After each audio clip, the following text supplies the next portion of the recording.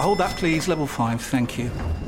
Ah, you must be one of our new interns. Yeah, hi, nice to meet you. Hi. Now, the most important thing to know is to in the biparcel rise plug sale. The most important thing is what? Sorry. The single most important thing is to in the channelized bin bingus of the biparcel rise plug sale, and you'll be fine. Yeah, that sounds important. Does work chat all sound like gibberish to you? Find collaborative articles with tips from the LinkedIn community to help you get through those tricky conversations. Making work make sense? LinkedIn knows how. A lot can happen in 3 years, like a chatbot may be your new best friend. But what won't change? Needing health insurance. United Healthcare Tri-Term Medical Plans, underwritten by Golden Rule Insurance Company, offer flexible, budget-friendly coverage that lasts nearly 3 years in some states. Learn more at uh1.com. This is Paul Hawksbee. Hi, and I'm Shabana Heard. That's right. Shaban was in with me today. She's in with me Friday as well with Andy away, and we had some fun, didn't we? Yeah, I was let out of the 5 a.m. box. That's it. You into got a the line. afternoon. You actually overslept. I did. Got up at 8:30 this morning, but delightful to be with you all the same. It was lovely to see you. We had some fantastic guests. Vera Hill is 92 years young. She's a Nottingham Forest fan, and the club bestowed a great honour on her the other day, and they looked after her, and she told us a story of what went on when she went back to the City Ground after many years. We also had a more serious chat. There was another ACL injury to a top player who plays in the Women's Super League, and we were joined by Victoria McIntyre, who's an expert in the field, to explain what's going on with all these ACLs in women's football. So it was very interesting. Another one, said Khaled. Exactly. Another one. Sadly. And sadly, of course. We had a bit of a chat about stuff. We also paid tribute to a TalkSport listener and contributor, Ewan McIntosh, who played Big Keith in The Office. And, here it all is.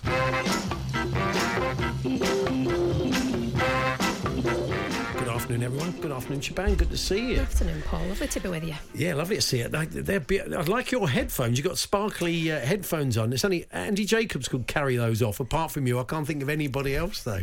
Do you know what? These headphones go back to my DJing days in Glasgow. So they're about 16, 17 years old. Wow, that's very old tech, isn't it? Very old, but they fit my little pea head because I've got a tiny head. So the ones you're wearing that are in the studio, they dwarf you. Yeah, they fall off. They don't fit properly. So the trouble is, Alan stretches all of these. I know. So it just kind of fall. They just kind of fall over your head, fall over your face. Alan has the biggest head known to man. He does. Funnily enough, my wee boy last night said to my husband, he was putting him into bed, and he rubbed my husband's face and said, "Dad, you've got a really long, round face." Okay. Yeah, that's. He also. I'm from a family of big heads, and I've got a pea head, so that explains the little headphones.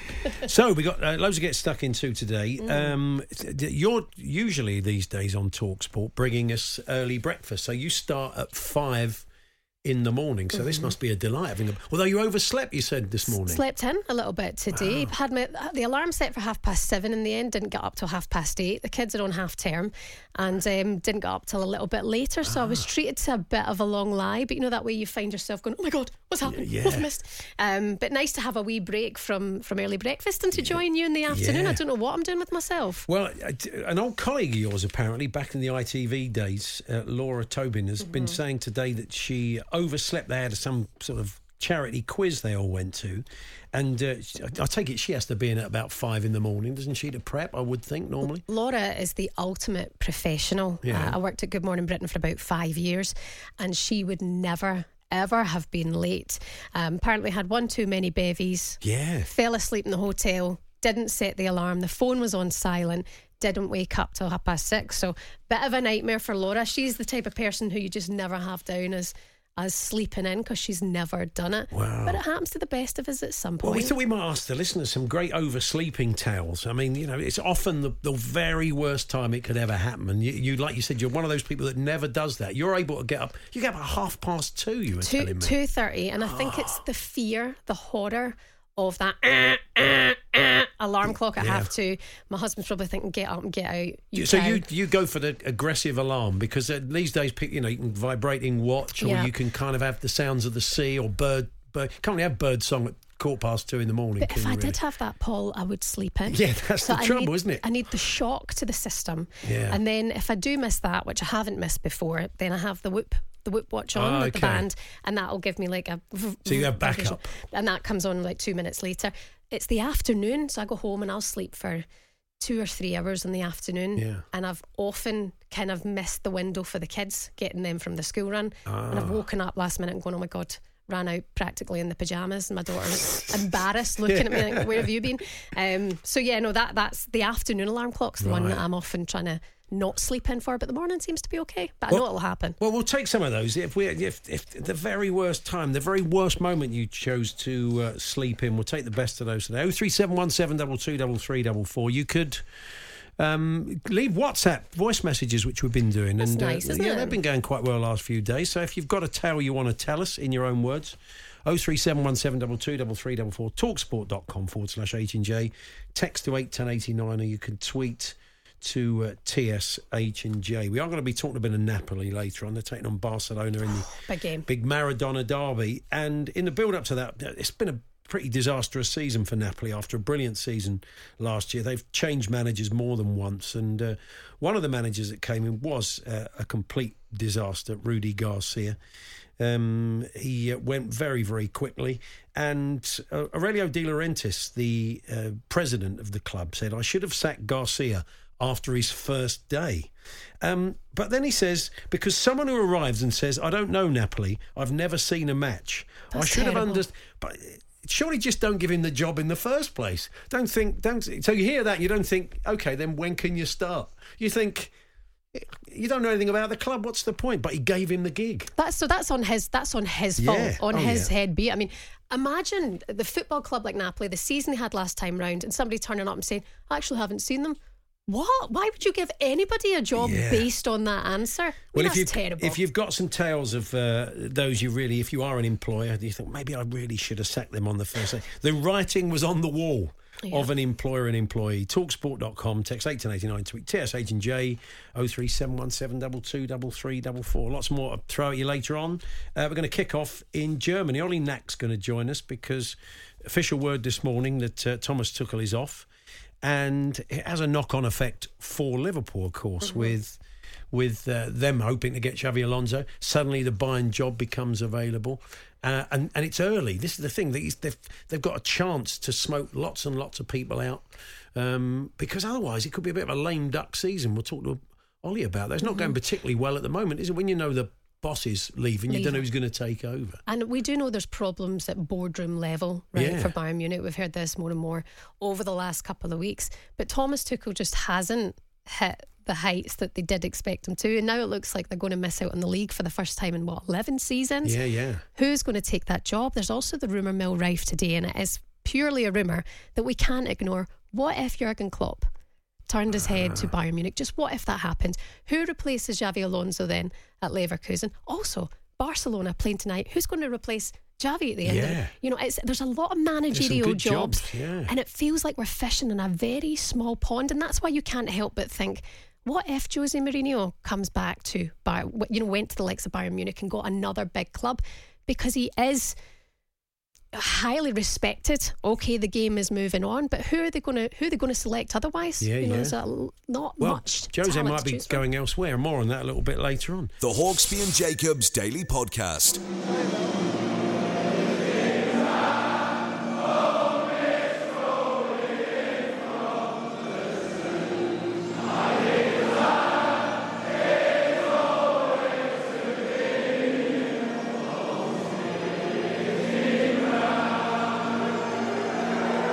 There we are, that's the Forest fans in full voice ahead of the game, and I'm sure getting teary all again as she listens to that is 92-year-old Vera Hill. She went viral this week. Lovely touch by the club to invite her along to a game. She was a Forest regular back in the day. She started to lose her eyesight and had not been going to games, but wanted to hear the fans singing that song again, and it's a lovely viral video of her getting very emotional as they're in full voice. And we're delighted to say Vera is a TalkSport listener, and she joins us now. Good afternoon, Vera. Good afternoon. Hi, Vera. How are you? Yeah, lovely to talk to you. Yes, I'm fine, thank you.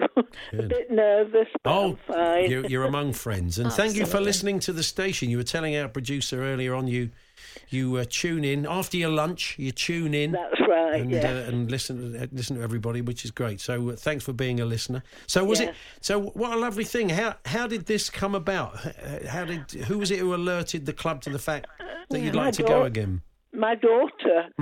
My daughter wanted to take me to the ground just to hear Mull of Kintyre, and it was back in January. I knew nothing about it. She knew I loved to hear it on the radio, and she got in touch with the club and spoke to a young fella called Will. He was brilliant, and they sent her 2 complimentary tickets for Debbie and me to go to the match. I mean, she never expected anything. And then I didn't know anything until we got to the ground. Wow. I know she told me little bits at a time what was going to happen. I would be interviewed if I wanted to be. I could say no, but I did interview. Will did the interview with me, and he was absolutely wonderful. And so we got 2 free seats. I just couldn't believe any of it at the time. I still can't believe what's happened. I really can't. But it's been marvellous, overwhelming, I must say, but overwhelming. Yeah, lovely. You had us all overwhelmed also, Vera, just watching you take it in and hear the fans singing so loud. And, I know. You know, what was that moment like for you? Oh, it was very emotional. It was very emotional. My grandson suddenly appeared at the side of me. I didn't know he was going to be there. He is a Forest supporter and does go to the matches. But he suddenly appeared, and I don't know. I actually went on the pitch. I couldn't believe that. I suppose it was like a dream. I couldn't believe any of it. And after we heard Mull of Kintyre, Will took us to our seats in the Peter Taylor stand for my daughter and me. But everyone have been marvellous at Forest. They've been marvellous. So I'm really appreciative. Yes. It must have been a difficult decision as your eyesight was failing, Vera, to give up your seat, to not go anymore. I mean, it must have been very sad, very frustrating, because it had been a big part of your life, hadn't it? Yes. First with my husband, and then he died in 2000, and my son took over his dad's seat, so my son carried on taking me, and we went to lots of away matches. My son took me too, so he carried on, and I gave up my season ticket in 2012. I started with the Macula in 2010, and I just can't see. I can see movement of the players, right, but I couldn't see who was who. Right. But I do watch Match of the Day, so I did actually see the 2 goals on Saturday. Right. I stood right in front of my television screen, and I could see the 2 goals, and I predicted the score. Oh, wow. Okay. I You had a little flutter on it. Yeah, definitely. I know. When Will did the interview, and the last question he said, what do you think the score will be today? And I said 2-0 to Forest. Wow. And I couldn't believe it. So, yes, it was a brilliant day. Yeah. Brilliant. Yes.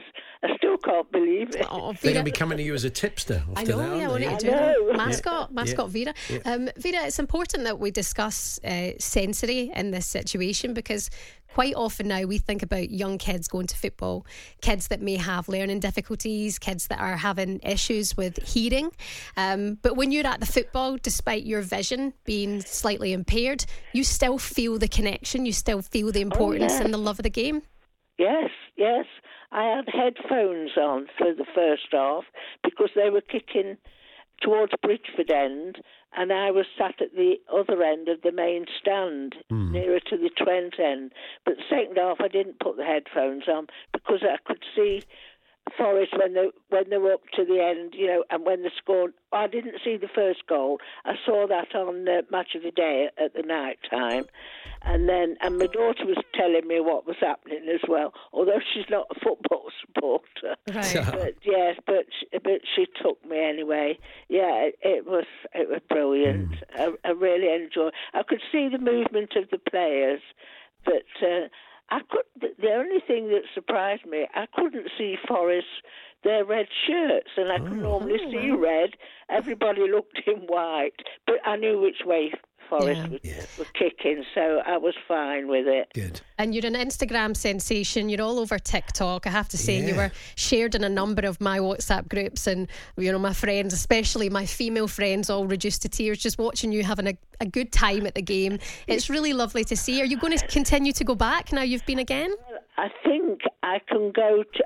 I think I'm going to another 2 games because my son-in-law and my daughter's husband, they came right from the East Coast. Right. And Gary, my son-in-law, didn't have a ticket because they sent Debbie two match day tickets, and she didn't like asking for another one because she wasn't expecting any. She wasn't expecting anything.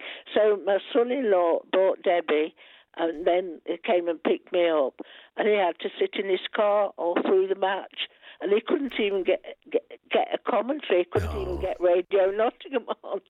But he did find the score before. Then he met us outside the ground at the end of the match. Lovely. Stuff, and you remember the good time. I mean, you obviously remember the great times at the club, don't you? Under Brian Clough and Peter Taylor, and winning European Cups. Yes. But I never watched a European match live. I recorded it, and I used to go upstairs, and my husband would shout the score to me. I just couldn't watch it. I was so nervous. Even the final? You couldn't watch the finals, no? No, I saw it. I recorded it. My husband recorded it. So I did see it after. Yes, when we beat Malmo, and then, I always forget the name, Kevin Keegan's team. Hamburg, Hamburg, that's right, yes. We won them both 1-0, didn't we? That's right, yeah. Trevor Francis scored at Malmo, I think it was. And did you meet any of the old players? I was up at Forest a couple of years ago doing some shows, and we saw John McGovern up there. There's plenty of guys that are still... Did you catch any of the old players while you were there, Vera, at the weekend? No, I didn't. Oh, that's a shame. I know John McGovern, he was captain, wasn't he, for a while? Yeah, great I player. listened to Stuart Pearce. He was my favourite. Oh, well, he'll like that. He'll be in with Jim on later this week. I'm sure, and he'll be on commentary, so he'll be pleased to hear that. Yes, I listened to Stuart, yes. Psycho, they used to call him. Yes. Yeah, that's it. He used to go up to the Trent end and they would cheer him before every match. Yeah, John Robertson was a brilliant player. Yes, I remember all them. Des Walker scored that own goal when we played Tottenham. And we lost the FA Cup. Yeah, my husband and me, we was there. Yeah, I'm sorry, Vera. I'm a Tottenham fan. I was up the other end that day, so I was glad Des scored. But anyway, I don't want to bring you down. Yes, it's his problem, not yours, Vera. A lot of people have been getting in touch. They've loved your little viral video. And Lisa's a Bristol City fan. She said, "Hooray for Vera, having a long day at work, and it's cheered me right up." So I think a lot of people are very moved by your video. Is what I know. I couldn't believe it. Yeah. I heard of grown men with tears in their eyes, and I thought, oh my goodness. Well, it's become a bit, in all the years, the game's changed, and it's become a lot more cynical than it used to be. So it's little moments like that remind you of it's completely different. Being a fan, what it's all about. Wing backs and all that sort of thing, and strikers. It didn't used to be anything like that. So. Well, Vera, take care. I hope you get back to the City ground soon for another game. Lovely to talk to you. All the best. Yes, Vera, pop in here for a cuppa any time. Yeah, you can. You come and see us at Talk Sport when you're down in London. Yes, I think I might be going to see when they play Liverpool. Excellent, that'll be a good game. Well, because my son-in-law's going to take me there because he likes Liverpool. Lovely. Excellent. Well, enjoy that. And as I said, if you're ever down in London, pop in and see us at Talk Sport. We'll show you around. Do. Yeah, I listen to you every afternoon anyway. Thanks, Vera. All the best. Love you, Vera. Take care. Thank you very much. Bye-bye. There's Vera Hill, 92 years young Forest fan. Lovely story, isn't it? Yeah, my granny was called Vera. You're very pro-Veras. I love a Vera. Yeah. And especially this Vera. I mean, I must say that... Is Vera back, by the way? Vera is back, I imagine it would be, because it's a one lot of my the old neighbours names are. is called their daughter. Because you'll be in a sort of nursery, you're kind of a nursery playground, and it all sounds like names that your nan went to bingo with. Well, my granny was Veronica, and then it was Vera for short. Right. But we would always know my granny as Vera. So yeah, it's a name that's coming back, but she's the OG. Oh, right. Yeah. What a lovely lady. And by the way, 92 years old, sharp as a tack. Yeah, it's fantastic, Love isn't it? that. I mean, I hope I'm even close to that when I'm 92. I mean, when Andy was 92, he was pretty good. He's still sticking around. The Hawksbee and Jacobs Daily Podcast. We're going to talk ACLs in women's football, because Shaban this morning alerted me to the fact there's been another high-profile one, Mia Fisher, who's picked up an injury while over in the States. This is it. So she's a US international. She is Emma Hayes' other striker at Chelsea. She puts in the goals, a very, very good player. As you all know, Sam Kerr recently sustained an ACL injury. She's out now for the rest of the season. The women travelled out to the US for international camp, and Mia Fisher has now done her ACL also. She's one of a number of high-profile players. And do you know what? When we have this chat, Paul, which is more often than not now when it comes to women's football, it doesn't just affect high-profile players. It's affected players for a long, long time. It's been around for a number of years, but we've not had the media's eyes on it for a longer time. And it's affected maybe players who aren't household names, who have done their ACL 2 or 3 times in their career. But the more it happens to the well-known players like Leah Williamson, Beth Mead, the number of Lionesses who have sustained ACL injuries, even Ballon d'Or winner Alexia Putellas has done her ACL in the past.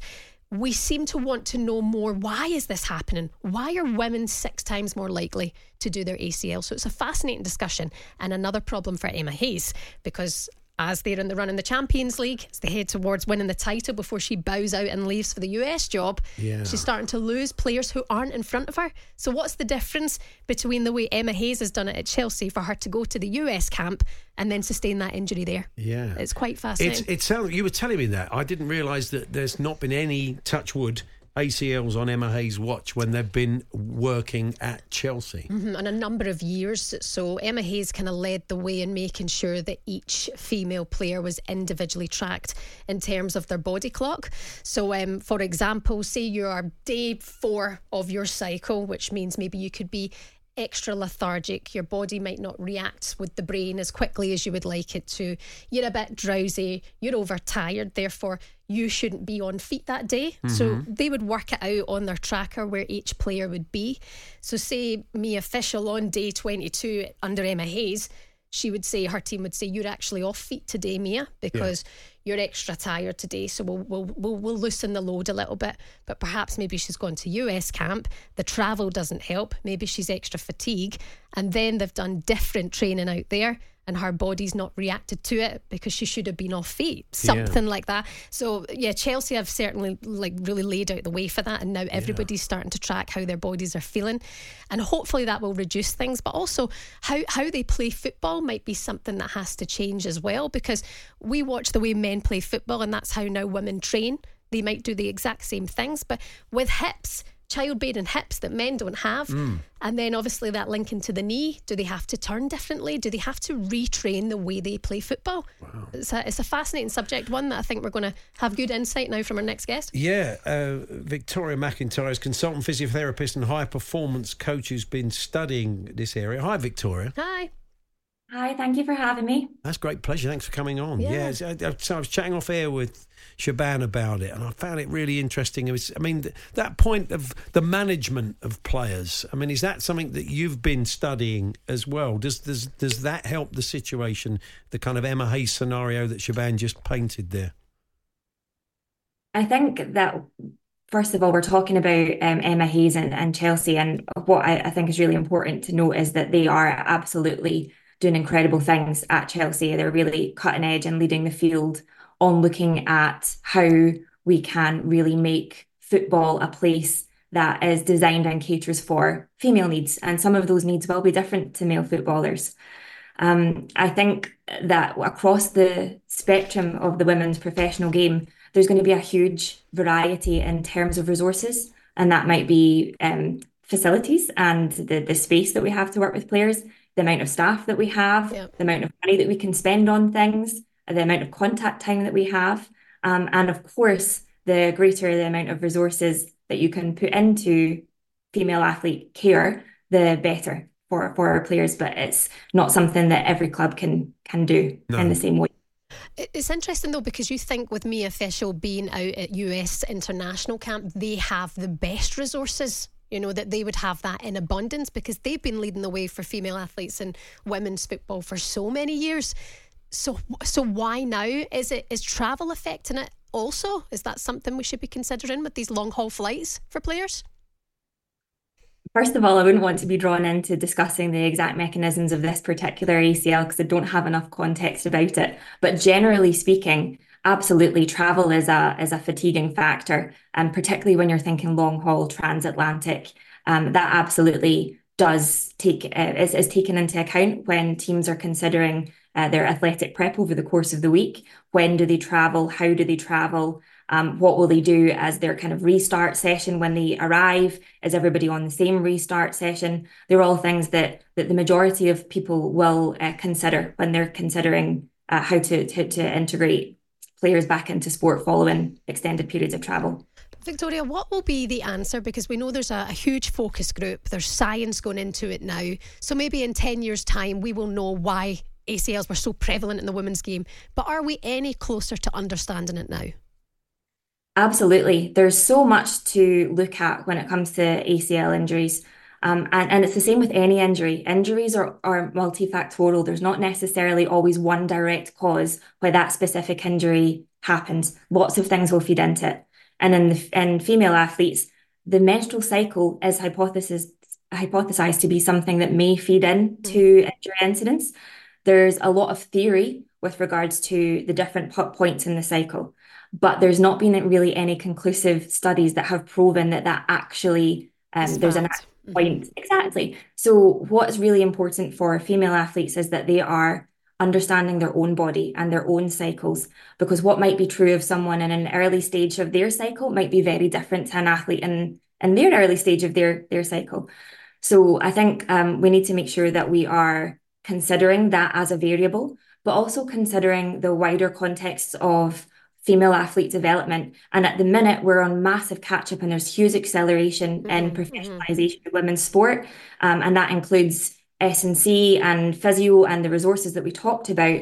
But we need to bear in mind that needs to trickle down not just to academy level within clubs, but also to like wider social constructs, for example, primary schools and how we dress children. And in some schools, there will be girls that go to school in skirts and dresses and the boys wear shorts and trousers, and how that then translates to play in the playground during lunch times and play times, and the development of those principal movements, the way that we move our body is very gendered. So yes, there are going to be sex differences between the male and female skeleton, but there are also gender constructs that we need to consider more widely as well. Victoria, is there a feeling there's enough funding to study this? Because, you know, women's football is big business, and when there are players, the best player in the world, and Alexia Putellas is missing, and Beth Mead and Leah Williamson, lots of good players, that's not great for business. I just wonder if FIFA are stumping up the money to study this, and you feel like there is sufficient funds to try and kind of get to the answer quicker than we'd hope. Yeah, and the thing is, there's not one body that's responsible for coming up with a solution for this. We all need to pull together. Rising tide floats all ships, right? So yes, FIFA and UEFA have a place and they are absolutely putting groundwork in to develop this. But equally, national governing bodies and clubs can all get involved in some way to contribute to the data and make sure that we've got a better understanding of why this might happen more frequently for female footballers going forwards. Simon says, he's from Newcastle, he says, my daughter has done both her ACLs, which basically finished her short career. Non-pro footballers don't get the immediate care they need. And I was about to say that, actually, that there must be so many people, as you said, Shaban, lots of high-profile people, but you think of all the other people that are getting that we never hear about. This is it, and I think exactly what Victoria is saying there is at the beginning of that discussion, it's like that one-to-one care, the amount of bodies who are focusing on each athlete day by day. The more that increases, the more that care will increase for each athlete. But I mean, this is rife in the Championship. This is rife in the leagues below for women's football. It is everywhere. It's been around for years, but we're hearing about it more and more. And I think funding does have a lot to do with it, and the amount of people discussing it. Also, Ali McCoy used to come in when Sam Kerr had done her injury, and he came in and went, 3 letters for you, ACL. What is going on? Because the more we're hearing about women's football, the more we're hearing about the ACL injury, and it's causing a huge issue. And it's not only a season-ending injury for a player; it's the sadness, the depression, the rehab. It's a long stint to recover from, and it's huge in the men's game also. But women are 6 times more likely. So once we get to the bottom of understand why that is, it'll be a huge breakthrough. Question, Victoria, from Les, who's a Bristol City fan. He said, do we know if the ratio of women suffering ACL injuries is the same as in other sports, such as skiing, ice skating, tennis, rugby, etc.? Is it something peculiar to football, or can we learn anything from other sports? I wouldn't be able to draw the data from that right off the top of my head, but what we do know is that the female skeleton, there are elements of the female skeleton that we can't change that will predispose people to ACL injuries. But what we really need to make sure that we focus on are the things that we can modify. So getting good movement literacy, getting the foundation of strength and conditioning, helping women understand the importance of tracking their own individual cycles so that they can see where they feel stronger, where they feel better, where they might need to take the load off a little bit. Those are the real important points. That's a very crucial point, Victoria. My sister's a professional footballer, and we're 33 now, and she always says, I know my body now. I've gone through years as a professional athlete and done as I've been told, because we follow this training programme as a group because you were a team, but my body wasn't cut out for that day. I could feel it and I did it, and now I've got this issue. So players who are listening to this, if you can know that your body is off one day, communicate that with your manager, have that conversation with your team, because you might actually take yourself away from the risk of sustaining an injury like this. Is there that level of understanding? No, maybe there's at not. The lower levels. No. So if you might decide, you might say this, I don't feel comfortable, I don't think I can do any running today. And your manager will say, well, you're on the bench at the weekend. Yeah, exactly. That's not fair. That's the problem, isn't it? So it's education, Victoria, as well, isn't it, I guess? It's huge, and that's something that we're hopefully going to be able to talk about through the Well HQ next week, because there's some very exciting things happening with regards to education in football in England. Good.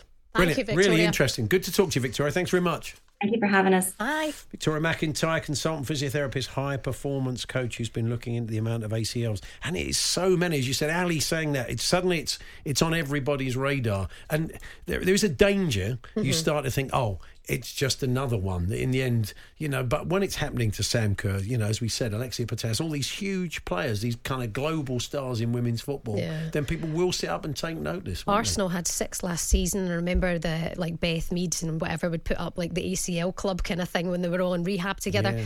And then there's also that look from the Arsenal coach and staff who are probably kind of going, right, hold on, we can't be making fun of the situation even though the girls have all got each other. Yeah. But why? Why so many in that team in that season? They'd be a good focus group, I have to say. And at the top, obviously, there is all that support and the funding and the help that you get. But if you pick up an ACL and you've still got to go and do a full-time job, that makes it... I mean, it used to be a career ender back in the day. Thankfully, because of medicine these days, it isn't. And you're seeing Leah Williamson back. Okay, she's picked up another wee injury now. Beth Mead back. Viviana Miedema coming back. You know, they will be back hopefully the year later, but it's the process and getting to the point of eliminating it, of reducing that injury.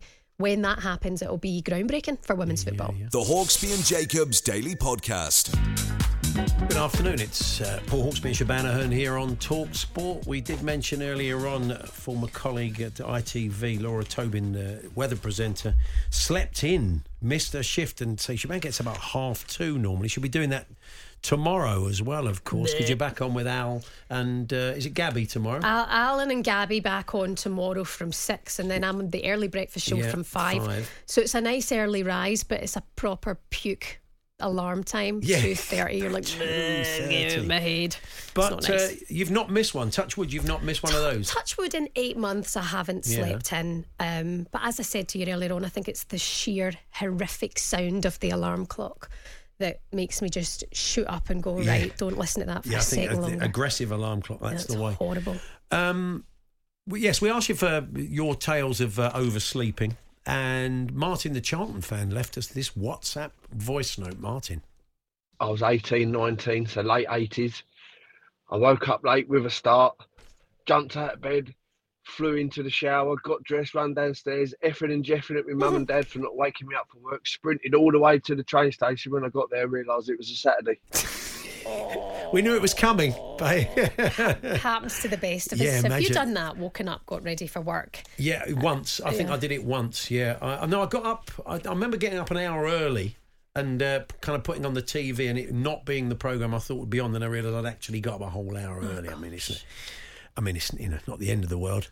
But this is a dark one. Got a sleep-in belter for you. That's one way of putting it. I was working late, had a few drinks, had some fun with a couple of friends afterwards, forgot to set an alarm and managed to miss not only the Scottish Cup final featuring his team Hibs, but no, it gets much worse than that, but my dad's funeral. Keep it light, fella. It must be the worst day of my life, he says. He missed his dad's funeral. Yes, he was going to go to his dad's funeral in the Scottish Cup final, I imagine. Maybe he was going to watch that on the box. I don't know. One way to take the edge off. Wow, yeah. Your dad will never forgive you for that move, you know. Great oversleeping stories. Going back to the ACLs in women's sport, Winston's been in touch. High number of ACL injuries in Aussie rules football as well, right? For women.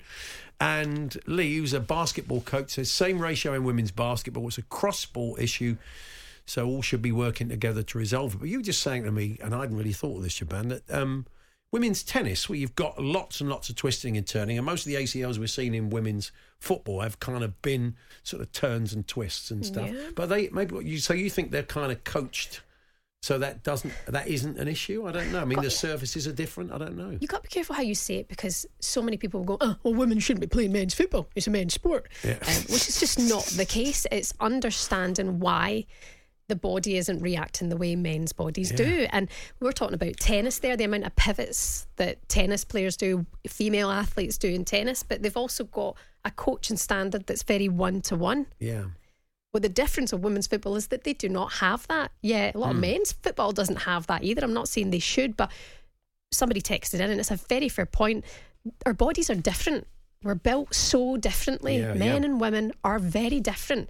So with childbearing hips that women have, that link to the knee, and the knee's where the ACL is at, and your movement all coming from your hips, well, perhaps they have to be retrained as to certain ways of turning to avoid rupturing the ACL or snapping the ACL. Perhaps it will come down to something like that, but we're so far off getting to the root of the cause, you know, unless there is now ways of tracking how your body's turning, and they can say, that movement there, women need to, you know, like you can reduce heading in the ball to understand it. Is there something about reducing the way women turn in sport or in football games that will reduce the risk of doing the ACL? Yeah. You wonder? We still haven't got round to finding out who your next Celtic manager is. We've run out of time again. We'll do that in a minute. No, we're teasing them real good, but listen, it's worth it. The Hawksbee and Jacobs Daily Podcast. Hold that, please. Level 5, thank you. You must be one of our new interns. Yeah, hi, nice to meet you. Hi. Now, the most important thing to know is to in the Biparcel Rise plug sale. The most important thing is what? Sorry. The single most important thing is to in the Channelized Bin Bingus of the Biparcel Rise plug sale, and you'll be fine. Yeah, that sounds important. Does work chat all sound like gibberish to you? Find collaborative articles with tips from the LinkedIn community to help you get through those tricky conversations. Making work make sense? LinkedIn knows how. As a person with a very deep voice, I'm hired all the time for advertising campaigns. But a deep voice doesn't sell B2B, and advertising on the wrong platform doesn't sell B2B either. That's why if you're a B2B marketer, you should use LinkedIn ads. LinkedIn has the targeting capabilities to help you reach the world's largest professional audience. That's right, over 70 million decision makers all in one place. All the big wigs, then medium wigs. Also small wigs who are on the path to becoming big wigs. Okay, that's enough about wigs. LinkedIn ads allows you to focus on getting your B2B message to the right people. So, does that mean you should use ads on LinkedIn instead of hiring me, the man with the deepest voice in the world? Yes. Yes, it does. Get started today and see why LinkedIn is the place to be to be. We'll even give you a $100 credit on your next campaign. Go to linkedin.com/results to claim your credit. That's linkedin.com/results. Terms and conditions apply. Quality sleep is essential for boosting energy, recovery, and well-being. So, take your sleep to the next level with Sleep Number. With a Sleep Number smart bed, you can individualize your comfort level and enjoy a better sleep night after night. J.D. Power ranks Sleep Number #1 in customer satisfaction with mattresses purchased in-store. And now the Queen Sleep Number C4 smart bed is only $1,599, a saving of $300, only for a limited time. For J.D. Power 2023 award information, visit jdpower.com/awards. Only at Sleep Number stores or sleepnumber.com. The Hawksbee and Jacobs Daily Podcast. Did you see that video a couple of weeks ago of David Beckham and Lionel Messi when they were in Hong Kong doing that friendly tour? Yeah. And Messi was the poster boy to sell all the tickets, and it was expensive tickets, like 95 quid They all each. kicked off, didn't they? They all were booing Beckham, and he was like that, smiling with the mic, like, hi Hong Kong. Yeah. And they booed him off. So if, like, it's no Messi, there's no party. Yeah, The fans don't want to not have Messi. You know, there has to be more. There has to be more. Just a warning for people who like Messi but aren't really into football. Players do get injured sometimes. Exactly that. They can't guarantee. Anyway, you're back with Alan and Gabby, as we said, from 6 tomorrow. You're going to do your show first, 5 a.m. Then you're going to join the boys from 6. Is that right? This is it. Now, just a tip to Joe Amflip Management looking through the glass right now. Do you know that Alan Brazil and Gabby Agbon-Lahore are not on flights home until later on tonight? Right. So you could possibly put a little wager on as to what time they make it in the morning. Well, if the trouble is, the biggest point, if they meet at the airport at about midnight, when they come in, Alan will say, "It's not worth going home, Gabby. I know this little place. My meat will open up. We'll open up this place. It'll do all that." Anyway, if in case you're missing him, you've missed him the last few days. I have missed him. We're gonna bring you a couple of clips from this year of Alan in action. 2 months into the year, and Alan's inability to say the word sustainability has been quite incredible. Here he is. Chief Executive Dan O'Neill says the club has to be compliant with the Premier League's profit and sustainability. They've been referred to an independent commission for alleged breaches of profit and sustainable rules in their accounts. Many clubs find themselves treading the profit and sustainability line. What can we expect from Everton's appeal against the latest profit and sustainability?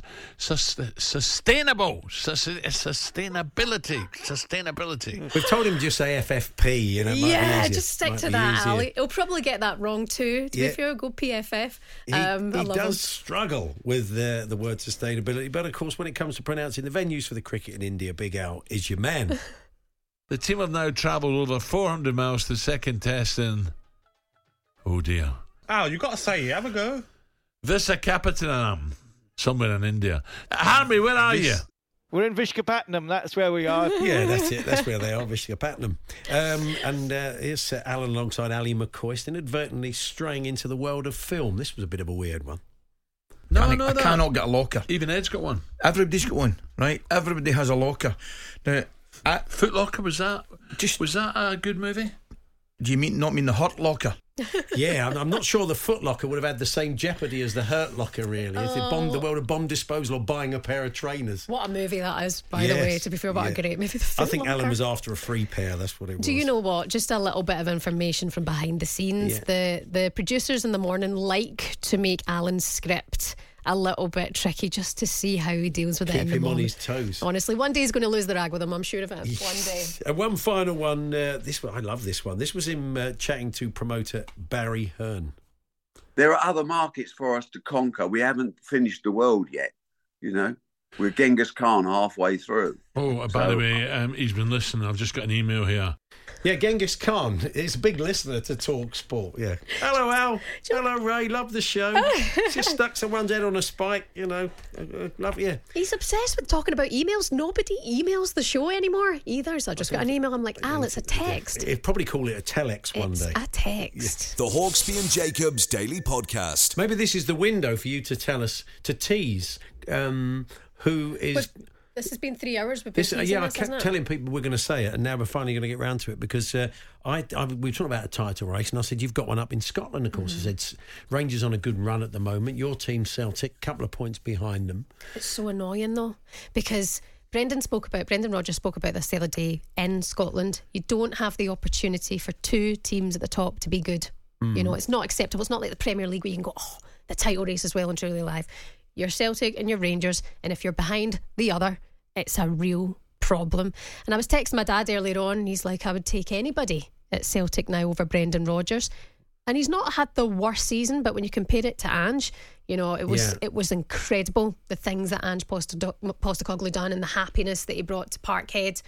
And I was thinking, hold that thought. Oh no, you're not going to leave it again. Okay. All will be revealed after we've got Olaf back on a slightly better line. The Hawksbee and Jacobs Daily Podcast. So I said to you, who would you like to be the manager of Celtic then? And you said Jose Mourinho. And me and Andy Goldstein, when you said it, we both sort of pulled a face. Yeah. I get that face a lot. And then you expanded on it, and I could. So, but anyway, so. Do you think he'd be attracted to that? I mean, he does. I mean, he's been in Spain, where he's been in a 2-horse race, effective, and you're only really judged against the results against that one team, aren't you? So he knows that experience. I like the idea of it. He's in his 60s now. He's a legend. I think he could spice up the Scottish Premiership. Yeah. I think the idea of Jose Mourinho being involved in old firms could be total magic. Yeah. And also it could give them a chance. The housery. The housery would be real. Fantastic, wouldn't it, in the Old Firm derby? It would be utter chaos, and we like to see that, you know. Okay, there's lines to the chaos here, but I do think that there's something in it there, and it's difficult when you speak about managers likely to get let go of their jobs, and I think Brendan's doing the job that he can. Okay, there's been injuries at Celtic, but a lot of Celtic fans wouldn't have had him back in the first place. But you look at the job that Jose did at Roma, the proud moments that it brought for him over his career. Celtic's a massive club, you know, all over the world, a world-renowned club. And then we talk about money. Would they be able to afford him? You look at what he earned at Roma, it was around about 6 million a salary over the year. What Brendan are they paying, Rodgers, about 3 to 3.5 million. But we all know the cost of living is a little bit cheaper. Up in Glasgow, so do you think Jose is sold like that? You think, well, it's a lot cheaper when you go and do your shopping. It's a lot cheaper in Glasgow. Why not? Your rent's a hell of a lot cheaper too. You'd get a nice wee tasty mortgage. You'd pay that off in 1 year. He normally has a kind of whole floor of a hotel. That's what he did in Manchester. And he'd go down to breakfast with his big plate and do all that. It was like Alan Partridge. So I take you could find him a nice place sure to live. There's lovely parts of the world in Glasgow. Yeah. I'm sure he'd settle in nicely. By the university, that'd be nice, wouldn't it? Nice little flat round that way. Down the Gallagate, also. You could have a wee beer in there and then walk along to the game and have a good old time. I think his ego, I mean, I think he'd love the adoration because, you know, I think he'd be very popular if he did the job, and he'd absolutely soak it up. He actually spoke as well about Brendan Rodgers, his first stint at Celtic, and how he credited the job that he'd done at the club. So he does have eyes on Celtic. He is aware of the club and the stature. We're also hearing that there's links to the Bayern job too, because he's been learning German, but we can teach him colloquial Glaswegian, and he could absolutely have a party up in Glasgow. Imagine that. But now it's going to come down to this Old Firm game, because Rangers are 2 points ahead at the moment. Next game's going to be 7th of April, I think, the Old Firm, and that will be interesting when it comes to the title race there. But is that at Ibrox or is it Celtic? Yeah, and when Brendan Rodgers said it yesterday, he said you don't get the opportunity to be praised for being second in the league in Scotland. You can't. That's not it. So something not when you has see to the be drop done. off to third. You've got a point, isn't he? Really? It's a sickener. But I text my dad. My dad said I'd love Jose Mourinho. So he'd go with Jose. He would do it. He would do it. My dad's my knowledgeable man of Celtic. So there you go. Has he been out? I wonder if he's ever been sort of offered it before. I wonder if they've even tried to court him before. It would make sense, wouldn't it? I mean, big manager, big club. You know, experience in Europe. European football. I mean, Celtic are terrible in Europe. Brendan Rodgers actually is worse in Europe, I think, than Celtic are in Europe. Yeah. He's got a terrible record. So a manager that actually could bring maybe some glory, you know, in Champions League football would be interesting. Well, he said to Rio Ferdinand on his podcast the other day that he still doesn't fancy international management. There's only so many jobs in club management, and maybe, you know, it's a big club and a great challenge. So who knows? Would you take him at England, replacing Gareth Southgate? There was something, didn't he say? I think he said in that podcast he could have taken it in 2007, 2008. I don't know. I mean, he's it'd be a real culture shock to those players. Real arm round the shoulder, Gareth, all the Dear England stuff. Very different from Jose, I would think. It would be... still be the 3-year itch. The trouble is, it's a 4-year cycle for tournament, 2-year cycle, but 4-year cycle in the World Cup. So if it's crash and burn after, because that's what it is with Jose these days, isn't Take him in Glasgow. Jose to Glasgow. Go on then. Celtic. Okay. I mean, I'm all for that. Cover of the record tomorrow. That'll be like it's gospel. Like we know some. We've heard nothing. The Hawksbee and Jacobs Daily Podcast. As you've been hearing, some really sad news today that not just a regular listener to the station, but a regular contributor to this show and many other shows on TalkSport, Ewan McIntosh, who played Keith in The Office, had died. Ewan often, I'd be sitting here with the board with people getting in touch, and Ewan would say, be listening this afternoon, he'd add to the list and he'd give us stories and anecdotes and bits and pieces along the way. So he was a regular on the station. It was very, very sad news. I think 50, absolutely no age at all. And he was a very funny man, as we all saw. So we thought we would just play you a little bit of The Office. So one of the bits we can play at this time of the day. That memorable moment, of course, when he was having his appraisal with David Brent. Under strengths, you've just put accounts. Yeah. That's your job, though. That's just. No, Keith. I was sort of looking for your skills within your job. So, is there anything else you could have put there? No. Okay. Under weaknesses, you've put eczema. Right, you've left this section completely blank, Keith. You haven't done the Q&A. I thought that you filled that in. No. This is aimed at you. Look, to what extent do you believe that you have the skills and knowledge to perform your job effectively? And then you just tick one of the boxes. Not at all. To some extent. Very much so. Don't know. What would you tick? Don't know. Okay. Question 2. Do you feel you have received adequate training to use your computer effectively? What are the options? Same as they're always the same. Always the same. Not at all. To some extent. Very much so. Don't know. Don't know. Don't know again. Okay. Do you feel you are given the flexibility to decide how best to accomplish your goals? Do you want the options again? Yeah. Not at all. To some extent. Always the same. Very much so. Don't know. If don't know wasn't there, what would you put? Well, the options. Not at all. To some extent. Very much so. Don't know. Very much so. Do you remember what the question was? No. Okay. We're going to leave that there. Oh, iconic scene. Yeah. You know, make you laugh on any day. He That's was tragic. a very funny man. It's a great shame. Ewan McIntosh, who we were told died earlier today. The Hawksbee and Jacobs Daily Podcast. There we are. That's how it all unfolded today. I'll be back with Charlie tomorrow. Shaban, you're back on Friday. I will be seeing you then. I'll try my best not to mess up. And you'll be back tomorrow with Big Alan and Gabby, but also from 5 o'clock with Early Breakfast. Early breakfast from 5 o'clock on a Thursday. Everything you need to ease you into your working day. Marvellous. Do hope you can join myself and Charlie tomorrow. We'll catch up with you then. Thanks for listening. You've been listening to the Hawksbee and Jacobs Daily Podcast. Hear the guys every weekday between 1 and 4 p.m. on TalkSport.